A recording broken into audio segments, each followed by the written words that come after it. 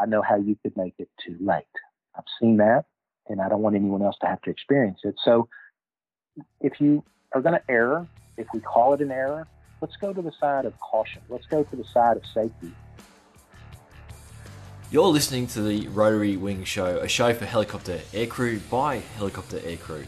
Each episode, we travel the world to hear from the people that fly and support helicopters, to learn a little bit more about their stories and pick up some tips along the way. If you want to catch up on past shows or see photos from the interviews, head over to rotarywingshow.com. You can also subscribe on iTunes.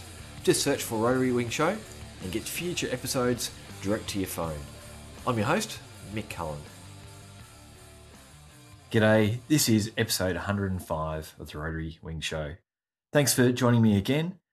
Like normal, this is a chance to sit back or to make the most of your time where you're out driving or running and dive into another helicopter topic. Today we are looking at a mental tool, I guess you call it, called En route decision point. This is different to working out something like point of no return, PNR, or equi-time point, ETP, for those of you that can remember how to calculate those 2 points. Instead, en route decision point is an idea that is designed to trigger or kick into gear the decision-making process when encountering deteriorating flight conditions. I really like it.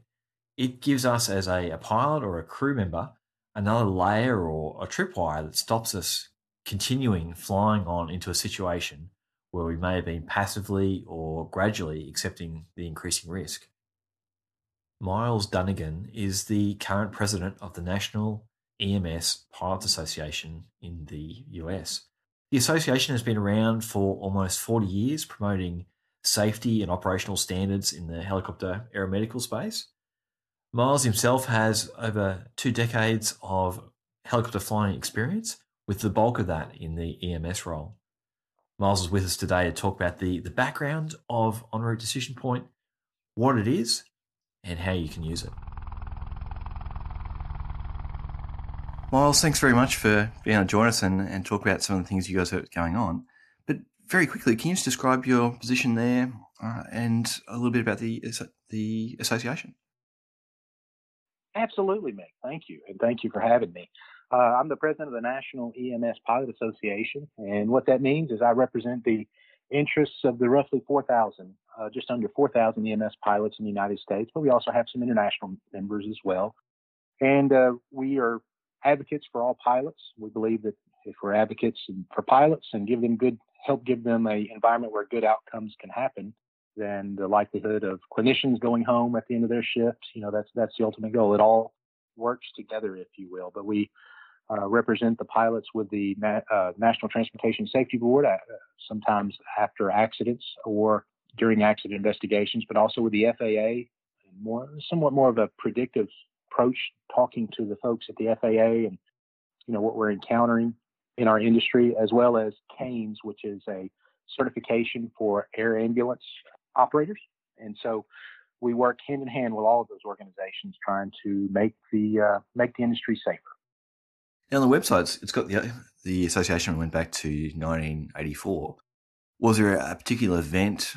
What was some of the history there in terms of standing up the association? Well, it really came, if we look at helicopter air ambulance in the United States, it was born from out of the Vietnam conflict, the war in Southeast Asia. And I'm actually, just for your information, I'm a second generation helicopter EMS pilot. My father actually started flying helicopter air ambulance for the Memphis, Tennessee Police Department. They had a Bell 206B2 that they got a grant for from the government and utilized that aircraft as really the emergency medical technician program came out, and they flew with one attendant, were able to fly one patient and, of course, one pilot, and transport. Only did what we call scene flights, where you land out in the middle of nowhere or in the middle of a highway, whatever that is, and transport the patient with very minimal care, especially compared to what we're able to offer today to our patients. But he was sort of in the vanguard of that in the civilian world, starting in 1970. But as far as a specific event that brought NMSPA into being, you'd really just have to say it was the fact that in 1984, there were probably the numbers that I've been told are shown as a couple of hundred helicopter air ambulances out there in the world or in the United States. And that was multiples. So, much smaller industry than what we have today. And I guess folks had that forethought to know, hey, we're going to need to give the pilots a voice as there's expansion. I don't think anyone could have seen us go from, 300 pilots in the industry to roughly, almost 4,000. It's just really, really exploded in size and scope over the last probably 15 years, I guess you'd say, is really when it grew. But we've sort of reached a point now where you don't see a whole lot of growth above that number. But anyway, nonetheless, that was what started it all.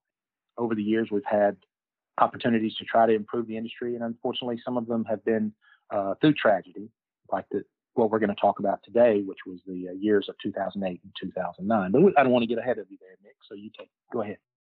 Okay, well, look, we're going to talk, and I guess the focus will be around a tool that you guys come up with, but it's applicable for a whole range of things, and essentially called en route decision point. And I guess there's different ways of coming back and attacking that. The few things, I was just going to talk a little bit more about the US EMS industry and how it compares, I guess, internationally. So, and again, just for me, looking from the outside in. And then, you've got quite a history yourself. Like if we dive back into a little bit of your history there shortly too.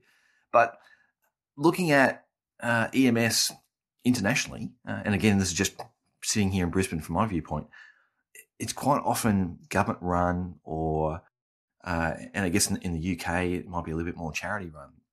But generally, there's going to be larger setups, bigger aircraft, not necessarily maybe two pilots, but one pilot and a semi-trained operator there as well. In the US, it looks like a lot of smaller machines, much more commercialized, and a lot of different, whether it's commercial pressures or things like that. But how does that sort of industry look when you guys are in there looking out? How do you sort of compare the local market there with EMS internationally? Well, that's a great question. In 2006 is when I joined the helicopter air ambulance industry, and it was we were getting sort of to the end of I'd like to say the end of where the widespread thought process in the industry was. It was only the pilot was involved in the decision making, and the crew didn't really have a voice. That was pretty much ending. They had a saying back in those days that the crew was just self-loading baggage, just sit there, and if the pilot's perspective was, if I need anything with you, I will ask you, but I'm the captain of the aircraft, and you just do what you're told. Well, that mentality got us really into some bad trouble from the fact that there wasn't a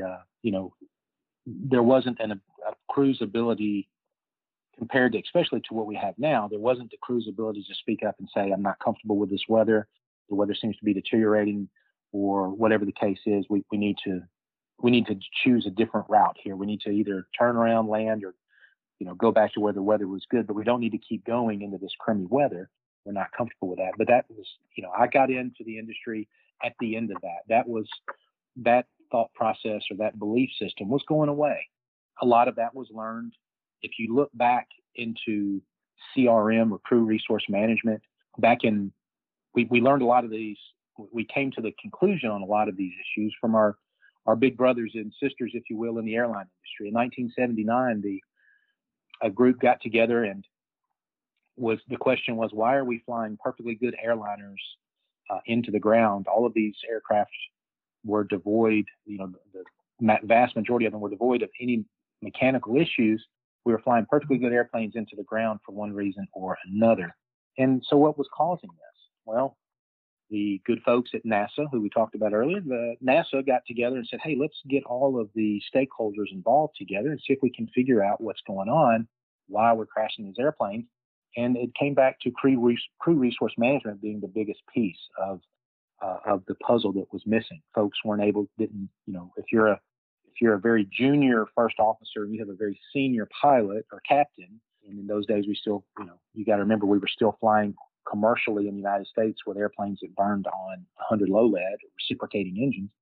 You had perhaps a vast difference in experience level, and there was that bravado or the personality traits where people didn't feel like they could speak up, or this pilot has 15,000 hours and I only have 750 hours as a first officer, or something like that. And I don't want to speak up, or who am I to say he's doing anything or she's doing anything wrong?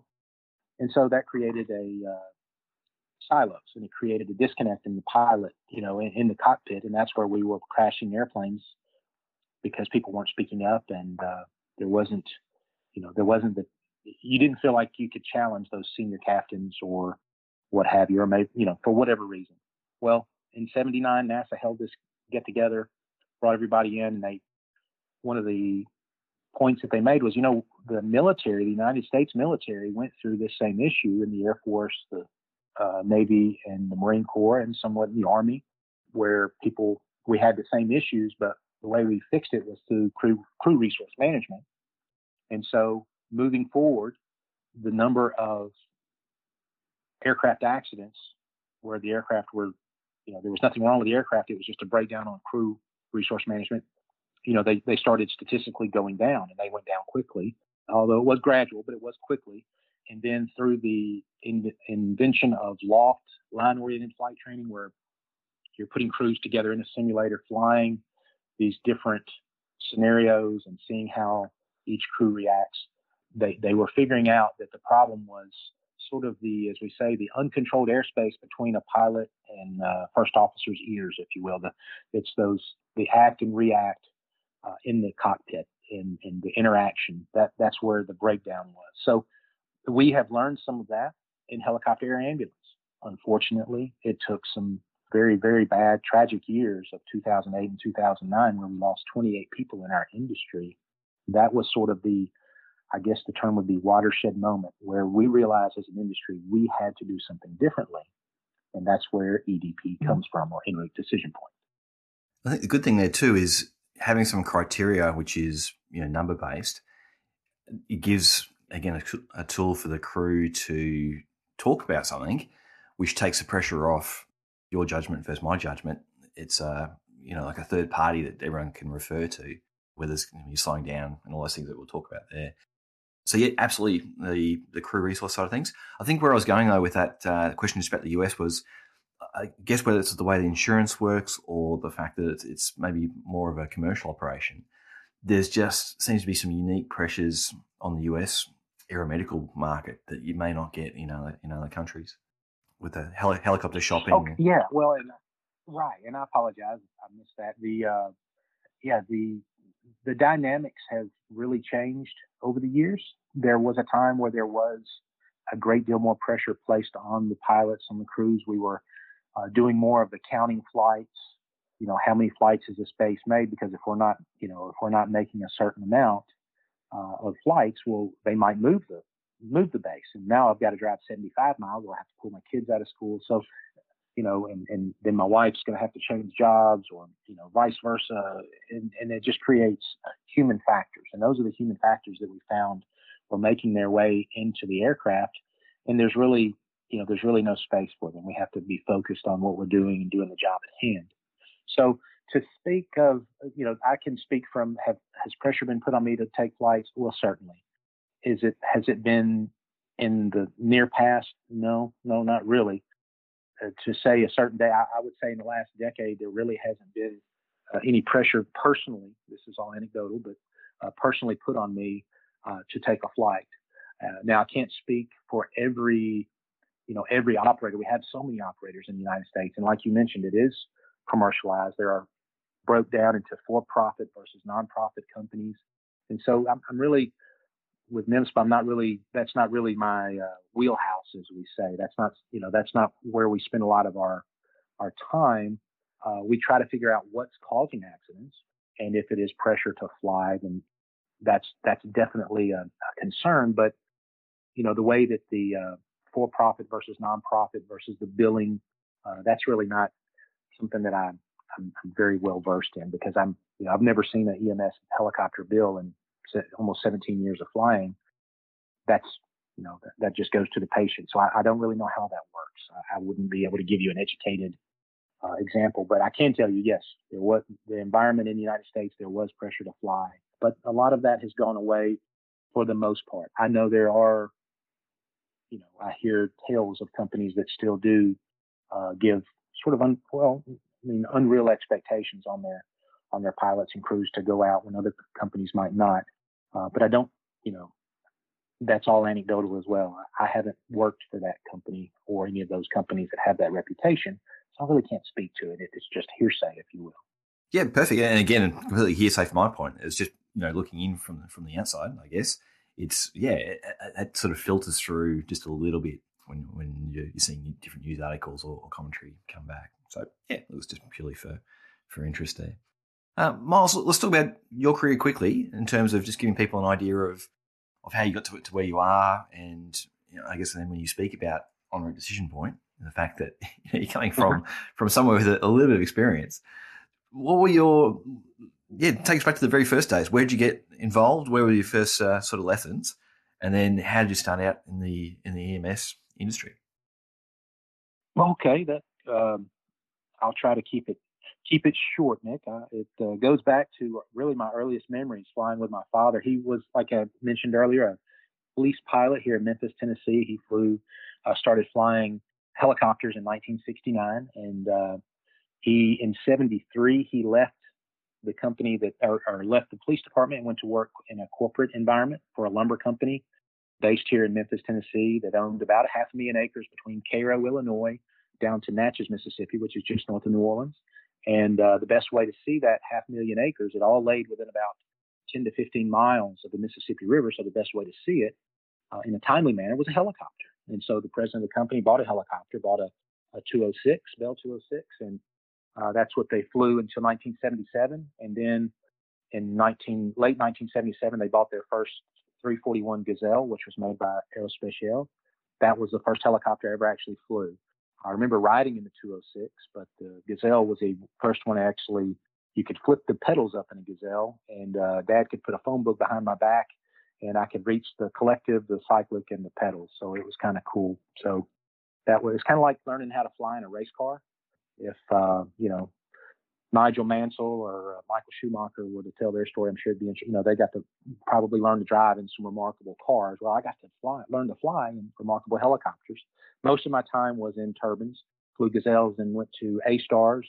I was the youngest to go through the factory school at Aerospatiale for the A-Star in Grand Prairie, Texas, back when I was 16.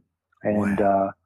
So it's a little bit of reset time in Hughes 269A, and then F-28A Instrom, but flew there and then went on to flew some corporate jobs through the early 90s, flew in the Gulf of Mexico for what was Air Logistics, which is now Bristow. Then I went to work for a TV station in Memphis, and we were flying about 750 hours a year in a Jet Ranger. Flew there, and then in 2001, I left and went to work for a NASCAR team. A fellow named Dale Earnhardt hired me and moved me and my family to North Carolina. I flew for him. Unfortunately, he was killed at the Daytona 500, and stayed with that company for about 6 months. Went to work for Bobby Labonte, another NASCAR driver. Stayed there a couple of years, and then moved back to Memphis. Worked a short time for the TV station again, and then started my EMS career in 2006. And that's what has pretty much put me where I am now, flying and working with NIMSPA, with the EMS Pilot Association. But one thing I think, if we think about it, in this industry, unfortunately, we lose friends. We lose very close friends. And I think that's what, has gotten me here, to try to help so no one else has to go through what we go through after a crash occurs. Holding up our friends' knapsacks, at our crew quarters, having to rush in to try to get a hold of their wives or husbands, loved ones, to try to protect them during these terrible moments. It's, I don't want anyone else to have to see my friends in a debris field the way I've had to. I don't think anybody should have to see that. And if we can do something to prevent it, well, I think we need to, as an industry. No matter where you live, what company you fly for, we need to do everything we can to make sure that no one else has to endure that pain. And that's where we came up with our last year, we started a promotion called Everyone Goes Home. We work with the fallen firefighters here in the United States. They have the trademark on that saying, but they loaned it to us, if you will, because they knew the importance of trying to get all of our pilots and crew members home at the end of our shifts has to be our number one goal. So that's what made me, I guess, losing friends, very close friends in helicopter and fixed wing accidents has kind of led me to that. So, look, it sounds like you've seen a lot out there. When I came across your LinkedIn post a couple of weeks ago, and again, it's about en route decision point and the criteria what we're going to talk about. Since then, I've been thinking of the flights, and it's amazing once you start thinking how quickly those particular flights come back to the recall. Normally, when we're flying, you can see the horizon. You've got this huge, big airspace, and you've got that. I guess you call it room. You've got plenty of time to react to things. As the weather, whether it's smoke, rain, cloud, all those things starts to converge, and we start to shrink lower and lower to the ground, that it feels like that world just starts to soak into a tiny little bubble.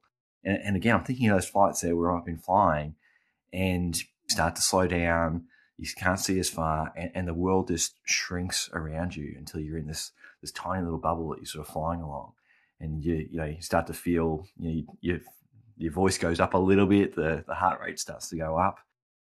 Can you talk about en route decision point, and I guess if there's any particular flights you've been on, or if you experience that same sort of feeling when you talk to other pilots, where you just feel that whole world just start to sort of shrink down into a little bubble? Absolutely, Nick, you did a perfect job of describing it. I could not have described it any better myself. I'll take you back to a story. Okay, in 2004, I lost a very good friend. July of 2004, Bob Giard. He flew for Regional 1 out of South Carolina and crashed with himself, his two clinicians, and the patient all perished in the crash. And it was, the reality of it, Bob was one of my best friends. We had flown together, just a great guy, just a prince of a guy, the guy, not the guy that this wasn't going to happen to. And so I remember asking my father, my father passed away 2 years ago, but he was a very, very accomplished, roughly 18,000 hour total time fixed wing helicopter pilot. He had been around, been flying for a long, long time. And I remember after Bob's accident asking my father, how did you do it back in 1970 with a Bell 206, with steam gauges, with perhaps a turn and bank, maybe an artificial horizon, an altimeter, but very, very basic equipment. Nothing like, not even close to what we have today. But this was, again, in 2004. So, but even then the technology had really changed from 1970. But I asked him, I said, Dad, how, I said, first off, what were your minimums? And he said, well, we didn't really have any minimums. Well, Dad, how did you not have minimums? He said, well, we were public service. So it was really incumbent upon us. If we wanted to go, we went. I said, so you would go out in 200 and a half, 200 foot ceiling, half mile visibility? Well, that was usually a landing minimum, but we would go out in really crummy weather. And I said, okay, well, Dad, my next question is, well, then how did you know when to turn around? And he just kind of looked at me with kind of a puzzled look and kind of a pregnant pause. And he said, well, son, I'll be honest with you. It was when the hair on the back of my head started to stick up. I knew something was wrong. I knew there was an issue. I knew there was something that was amiss, and so we had to do something different. Of course, I'm sitting here, and I was born in 1972, and so it's going through my mind, Dad, you're lucky to have survived this time. And I wouldn't have even been here had an accident occurred, and you were out flying in terrible weather. And he said, well, son, I'm not proud of it. We did the job, but yes, we did not have any kind of the safety features that we have in our industry, even at that time, which I was 2 years before getting into helicopter EMS. I was just flying, news at this point. But the bottom line was, there wasn't a crutch, or there wasn't a something to kind of rely on as this is where we draw the line, and we're not going to continue down this path. That's where en route decision point comes in. Can I go into that? Yeah, let's actually. Sorry, we've been dragging people along. They're waiting to hear what it is. Yes. Well, what it comes down to is, as you very very well vividly described, as we encounter deteriorating weather conditions, ceiling and visibility, either or both together. As a pilot, this is what happens to me is my head kind of starts moving forward, maybe 2 or 3 inches to get closer to the windscreen, as if that's going to help the visibility. And I'm sort of maybe it's starting to deteriorate. And then I'm reaching over with my left hand and I'm pushing down on my collective just a little bit. And then with my right hand, I'm pulling back on the cyclic. That's keeping my nose up. And so I'm starting to both take out the power, which makes me start to descend, and then start to decelerate. All right. Well, so this is a great place to stop right there and say, how low do we go? In my father's world, it was when the hair on the back of your head stands up. Well, as we already decided, that's too late. Sometimes you're already in a place where you can't recover at that point. Luckily, he always was able to. But so what we've done with en route decision point is you've reached a point where you're going to do one of 3 things. The first thing you can do is not descend anymore, not decelerate anymore, but once you have reached a predetermined altitude, I'm going to make, for round numbers, I'm going to say 1,000 feet.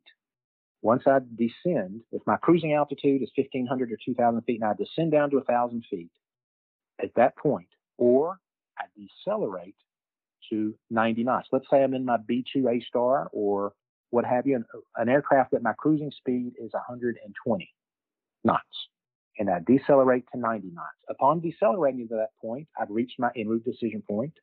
Or if I have descended down to 1,000 feet, I have reached an en route decision point. And again, we're going to do one of these 3 things. The first one is turn without descending, turn and go back to where the weather is good. That's a great option, and it's worked for me a number of times. It's, as they say, it has saved my bacon. Number 2, we're going to land right there. Perhaps we still have good visibility. We can see a football field or a baseball field or an open area that is safe. We can land right there and wait the weather out, let it go. Or our third option, which is we will simply shoot an instrument approach to recapture back to an airport.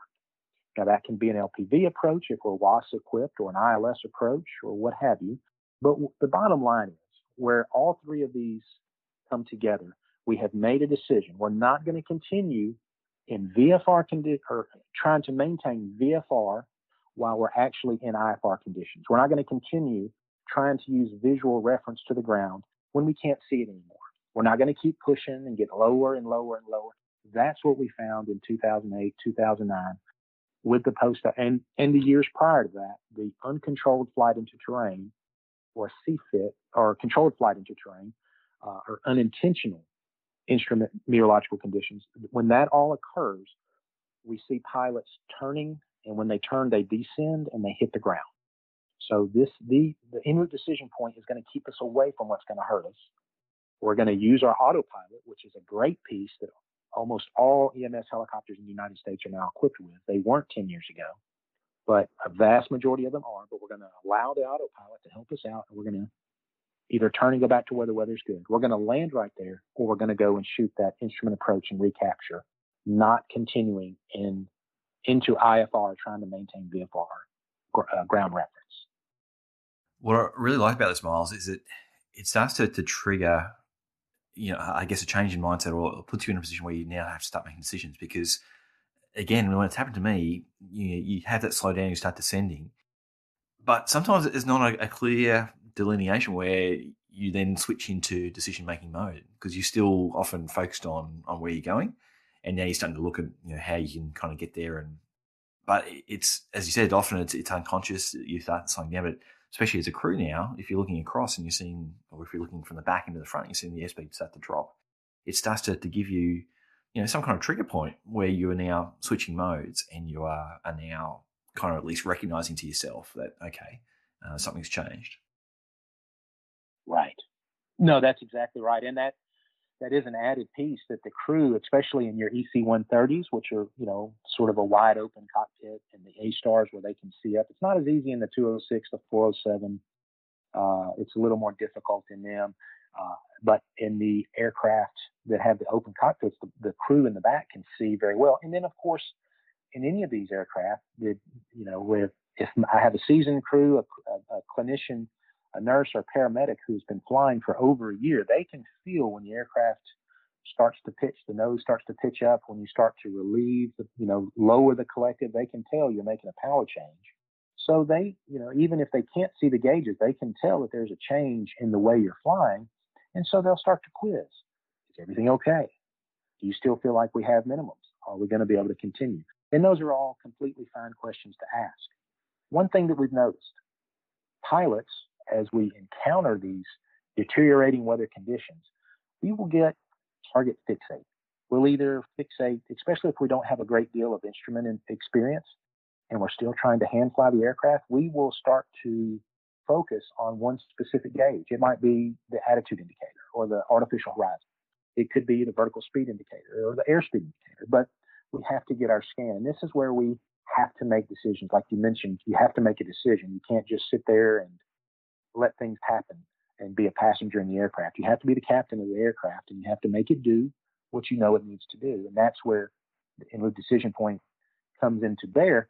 Let's say, some folks might not want to make a decision, or they might be afraid they're making it too soon. I don't know of how you could make it too soon. I know how you could make it too late. I've seen that, and I don't want anyone else to have to experience it. So if you are going to err, if we call it an error, let's go to the side of caution. Let's go to the side of safety. And we first see the wisps of clouds, and we can tell that the temperature and the dew point are married up. They're right together. There's a light wind out of the south in our part of the world. That's a perfect opportunity for the formation of clouds or of fog. So let's go ahead and get us out of that situation so that we don't have to shoot that instrument approach at the end of this flight. Let's go ahead and get back to where the weather's good and land, and we'll wait it out. It does get a little more complex once you put a patient on board. When we have a patient on board, we found statistically that you're more likely to push on through crummy weather. That's not a good thing. Of course, that's part of, this is, we do something that is very difficult, and oftentimes we make it look very easy, but it's not. And so that adds, there's another factor there when you start putting a patient on board. Now we have to figure out, can we get to another hospital, or can we find somewhere that we can land, where we can have cell coverage, where we can get an ambulance brought to us so that the patient can make the remainder of the trip in an ambulance in a timely manner. So, those are all factors that we have to take into consideration. And when you find yourself in that circumstance, it was better to have let the patient go by ground ambulance rather than put them in a helicopter and then be out in the middle of nowhere and not be able to link up with an ambulance in a timely manner, and the patient has a bad outcome. But that outcome is better than, tearing up an aircraft and crashing an aircraft and having everyone pass away. So that's sort of a tough nut you have to crack. And I guess the best answer that I found is to just not put your crew or your patient in that circumstance. And the best way is to just take them by a ground ambulance. And that's something that we have to, not going down into a rabbit hole, Mick, but we have to remember that we don't fly missions in helicopter air ambulance. We make flights. The missions are the men and women of our military that put on a suit and go out there and, fight for our freedoms and our liberties. Those folks are flying missions. We make flights. Everyone we fly can be put into a ground ambulance and transported. What we're doing is we're giving that patient time that they might not have, but that's what we have to remember we're doing. We're not doing, if we can't guarantee we can transport this patient in a timely manner, then we don't need to take that flight. We don't need to make that flight. The ground ambulance is a better option at that point. It's really interesting how subtle changes in language just bring a little bit of a different filter to things.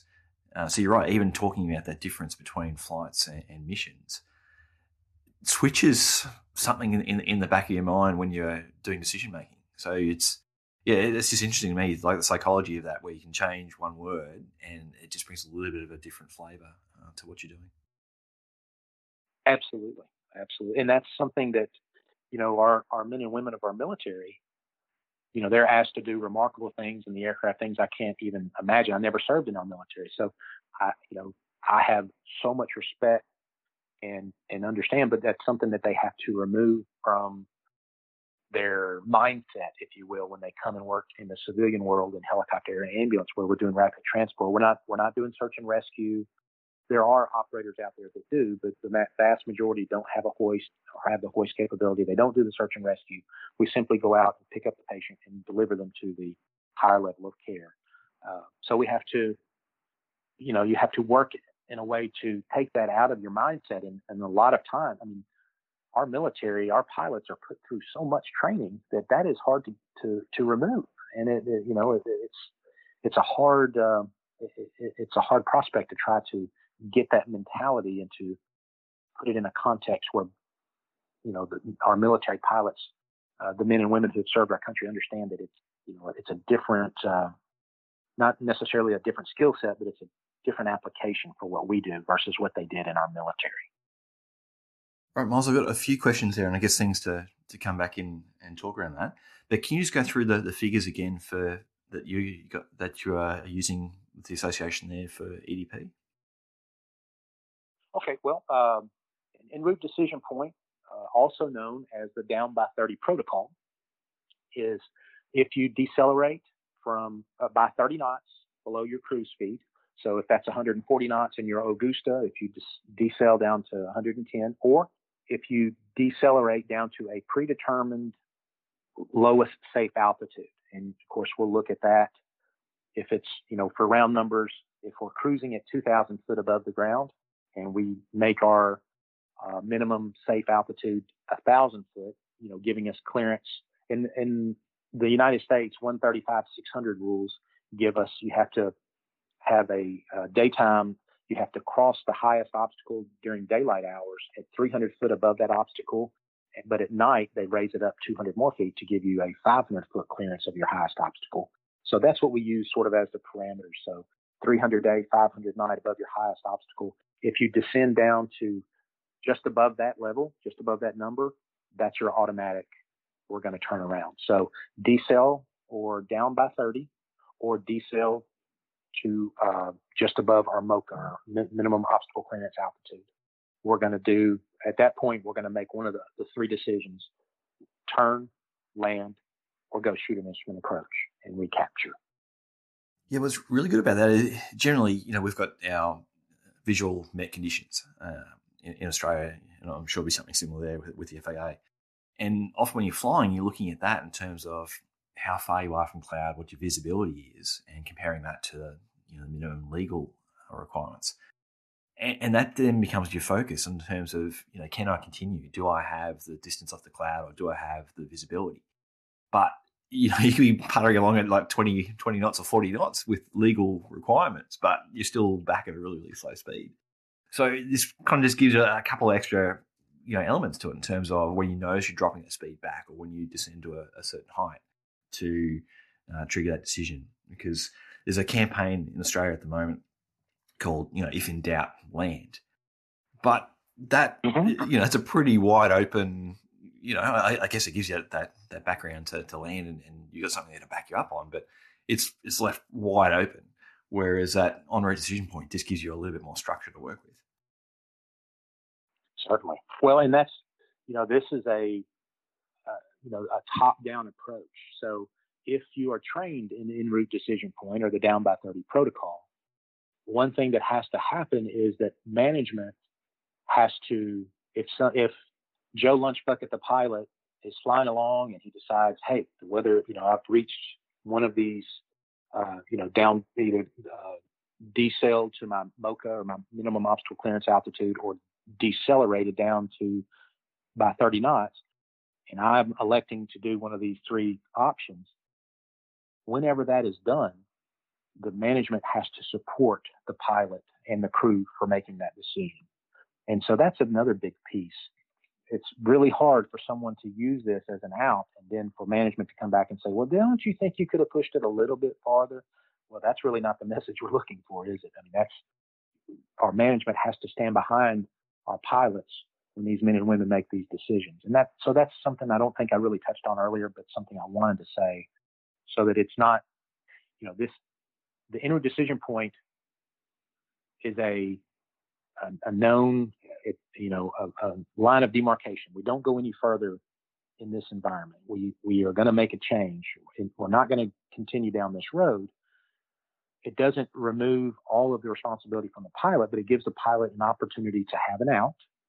But also, it's an opportunity for the management to shine and to support good decision making. We really have to talk about that too. But I think that goes along with the land the darn helicopter, like the principle that you're talking about that is going on in Australia right now. Or what was the saying again? If in doubt, land. If in doubt, land. I mean, it can't really be any simpler than that. I know in the aircraft it can get pretty complex, but that makes perfect sense to me. Just land the helicopter. If in doubt, land. I'd love to know your perspective. You've gone through some of these senior positions where you're responsible for other pilots, because I found a big difference in my career, I guess, before I've been responsible for others and authorization, and then afterwards, is I think most frontline pilots, or when you're new in your career, you probably put more pressure on yourself, or you would go further than your supervisors or your management would actually want you to go, because you think you're trying to do the right thing. Where if you ask a supervisor, they say, "Oh no, of course I want you to turn back. Of course I want you to land." But often when you're that junior or front line, I guess you may actually you feel that pressure to go further. Whereas if you had actually had a chance to come back and talk with someone, they said, "No, of course land. Of course come back." Can you talk about that sort of experience, or if you feel that change in yourself over time? Yes, I believe so. I can say I have definitely experienced that feeling, that kind of inertia or the momentum that you start getting some confidence, and then you start.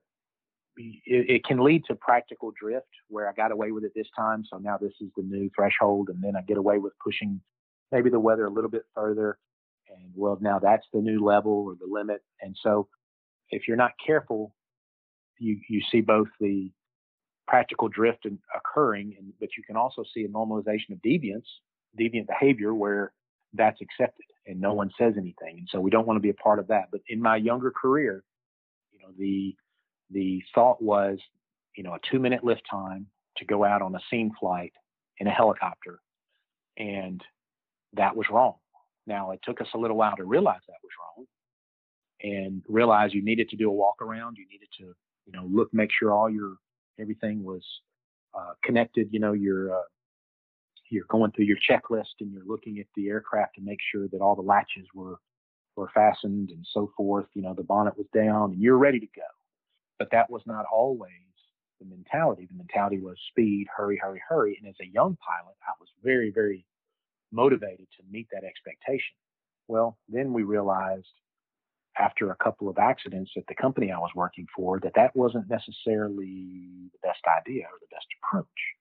But it took some time to, I guess, discern that and to come to that conclusion that, we were having a lot of near misses or high potential situations or circumstances that had a high potential to lead to an accident or an incident. And it took starting, instead of just going blindly off into the sunset or, into the flight, you had to actually evaluate post-flight what went right, what went wrong, and then started looking at in the big picture, we had this experience, and then a pilot down the road at one of our other bases had a similar experience. So maybe in a predictive manner, this is something we need to focus on. And that came back to walk around, walking around the aircraft before you depart, doing a fire guard where you put 1 or 2 clinicians on the nose of the aircraft as we're cranking up, just to make sure, number one, your tail rotor is safe. No one is running up to it as you're cranking, but 2, make sure that the aircraft isn't venting smoke or dropping fuel out on the ground. But those are just 2 examples of things that we have. As I personally got older, I was able to start looking at the rest of the industry at best practices, what they were doing, and those were pieces that I was able to bring to the company I was flying for at the time, and that they do all that to this day, actually. Yeah, I think if most chief pilots and most supervisors are going to want the pilots flying under them to be on the conservative side. So if you've got to make a decision, choose the conservative option. I think most chief pilots and supervisors would much prefer that. And sometimes that's lost in communication in terms of getting the job done. But I think if you sat down with them and asked, hey, here's the situation, which way would you prefer me to go? I think almost all of them would say, just for their own peace of mind, take the conservative option. Right. Absolutely. On that, so and the other one I was just going to circle back to, well, there's two things there. I'll talk about the airlines shortly. But with the students going out to the training area, that was one of the things I tried to remember to talk to them all the time, especially first training area flights or the early phases, is just to explicitly tell them, look, you have permission to land, because sometimes it's not in their toolbox at that stage, and unless you tell them, they don't actually know that they're able to go and land in a paddock out in the training area if they're trying to come back. I tried to, I didn't have that terminology of en route decision point to, I guess, talk through them and give them that as a tool. But I try to make a point that you absolutely have permission. If you need to land out there for whatever reason, you have permission to land out there. And I hope that just gave them, again, took a little bit of the pressure off and gave them, whether you want to call it a tool or whatever it is in the toolbox, that they could pull that out. And I guess we take it for granted as we go on in our career, but that's probably a good conversation point for supervisors to have if listening to this and you want to introduce it in your company, along as honorary decision point. It's just, I guess, just always pushing home that point that, much prefer to be on the ground than trying to fly and get somewhere. Absolutely. And that, the old adage, I'd rather be down here wishing I was up there than up there wishing I could get down there.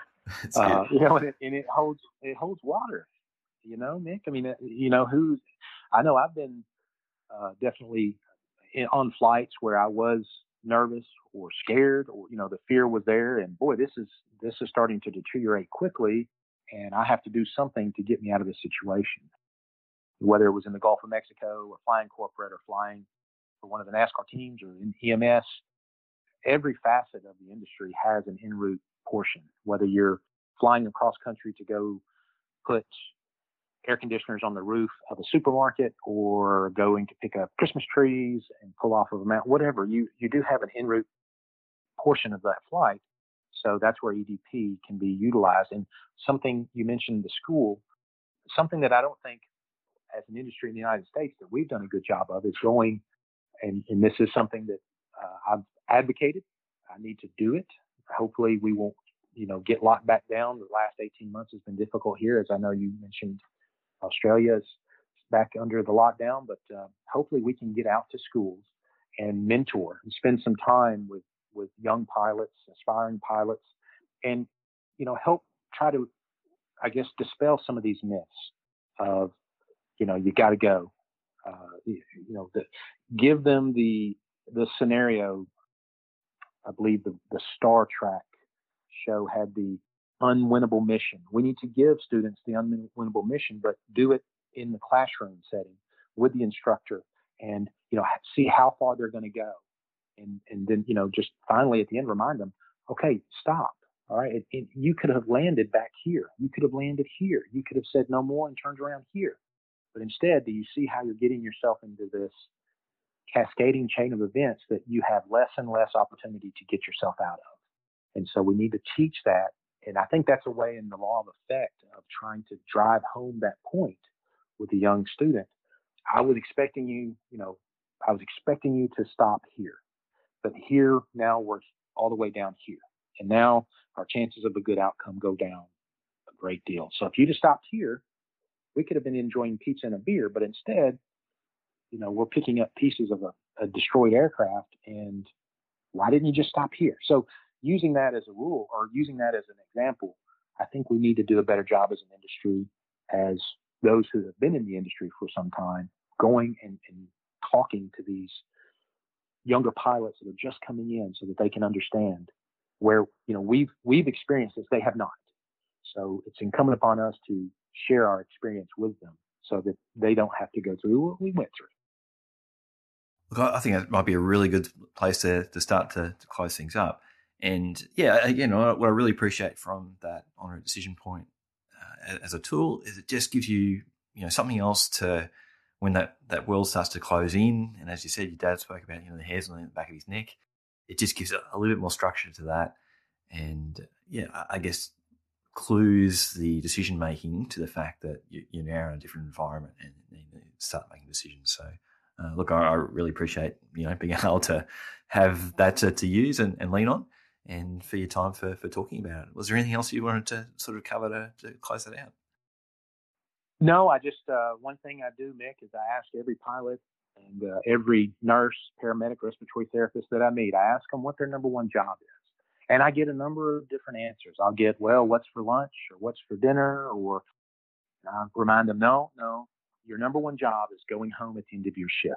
So I just want to put that out there to everyone. And if anyone is interested, or I have helmet stickers that have everyone goes home, if anyone out there would like me to mail them any, I would be more than happy to send those out. They might take a little while to get across the pond, but doesn't matter where you are. We will send those out because that is the message of the National EMS Pilot Association. Our number one job is everyone goes home. So I'll be more than happy to share that with anyone who is interested. And do you want to plug your website or at least sort of contact details where people can track you down or track down the association? Absolutely. NIMSPA.org is our website. And you'll see we have a toolbox there. We have links to the U.S. Helicopter Safety Team, and then there's the International Helicopter Safety Team. But we also have our YouTube channel, which is where you'll find the video I think that you saw that we shared on LinkedIn. Yes, please, any of these, come and check us out. And we have our Facebook page. We're on Instagram and all of that cool stuff. So, please look for us. And, if we can do anything to help, if there's any questions, myself and the board of directors, we're all engaged and want to help the industry any way we can. So please feel free to connect with us. We will, we're here to help. I'll put that, I'll put the video on the blog post that goes with the audio here, and I'll put a whole heap of links on the page there. So if you're listening to this and jump on the webpage, you can follow those links back and check out Miles and the crew and all the information there for the association. Miles, look, thank you so much. Hopefully we've got some good info out there for people, and thanks again just so much for your time. You bet. I can do anything. Let me know. Thanks, Nick. When I was editing the audio, I had a question come up that I wanted to clarify for Miles, and I think it's worth capturing here. The benefit of On Route Decision Point is in the decision-making process that it triggers. You or your organisation may decide to come up with your own particular figures that you want to use. Down by 30, i.e. if you're slowing down from your normal cruise by 30 knots because of the conditions, that's probably a pretty good figure for the performance of most helicopters to start thinking about what you're going to do. The height trigger that you might use could be quite different depending on the area that you're operating in and the terrain and the obstacles. But the intent is that once you've crept down in height, down to where you're starting to think about the minimum legal clearances, then that should be the trigger for En route decision point. Miles made the offer. If you did want to get any swag off the National EMS Pilots Association, there are a number of different stickers and wristbands there. You can see those on the front page of the website if you head over to NEMSA, so NEMSPA.org, or just do a search for National EMS Pilot Association. There'll be links for anything mentioned in the show notes, or the blog post for this interview at rotarywingshow.com. If you remember Mike Atkinson, Mike was on the show in episode 75. He was an ex-Army Kiowa pilot that is taking on these different solo survival expeditions and turning them into documentaries. At the moment, Mike is somewhere in the Great Barrier Reef, sailing in a dugout canoe that he constructed himself completely from scratch. You can have a look at outbackmike.com for some photos and details of that particular trip. He's also on Facebook under Outback Mike, and as he gets pockets of phone reception, he is posting photos and clips on there of himself doing these crazy survival stuff that he does. This current trip is 1,500 kilometres, going from just south of Townsville on the Australian east coast all the way up through the Great Barrier Reef to the tip of Cape York and the Thursday Island area. It's completely solo. There is no support crew, there's no support boat, there's no film crews. It's just him, some of the drones that he takes for filming, and this little outrigger sailing canoe and what food that he can find on the way. So send him a message, look him up on Facebook at Outback Mike. I got a couple of emails in over the last fortnight from you. It's fun finding out where you are listening from and where you're up to in your flying careers. I got to jump on a video call with Todd in Florida, which was some fun there too. If you are bored, drop me a note at feedback@rotarywingshow.com. World Helicopter Day is this Sunday. Woohoo! Wishing you blue skies and calm conditions wherever you will be to celebrate the day. Independent Helicopters in New York, Heather and the team have held an event there every single year that the day has been operating for. Also in the US, we've got the American Helicopter Museum in Pennsylvania. Across the ditch in the UK, we've got the Helicopter Museum at Somerset is open. They've got their events running there with a chance to sit in the cockpit of a Hind and also see the Lynx that set the world speed record for helicopters. In Manchester, we've got Flight Academy at the City Airport, Manchester. They've got some events on there. You can go and check out. And all these events I'm listing are listed on worldhelicopterday.com. You can have a look at. And also in the UK, again, we've got Richard Mornington Sanford, who you've heard on this show. He's made it back from Borneo to the UK, and he's running his quite famous Tea and Biscuits sessions, talking all things flying at Robinson at Sloan Helicopters. With COVID putting a bit of a dampener on things, that's all the actual listed events we've got going for this year. So it's not too late. You're cutting it close. If you do want to get an event listed between now and Sunday, jump on worldhelicopterday.com and get your details in. And get your event shared with the world. Support for this podcast comes from listeners just like you who are chipping in to keep the lights on and the bandwidth flowing. This is very much a garage operation. It's just me, a mic, a phone line, and a laptop. If you were happy to help me out and were interested, please take a look at rotarywingshow.com/support. Thank you to these amazingly good-looking and kind folks who are Patreon supporters of the show. Max, Jim, Mark, Ian, Hal, Stephen, Alidar, Ben, Jeff, Mike, Bill, Jason, Brent, Michael, AJ, Mark, Shannon, Carolyn, Eric, Jake, Chris, Gareth, John, Heath, Kevin, Tony, Peter, Jason, Michael, and Riddell. That's it for this show. Until I talk to you again, wishing you all the very best.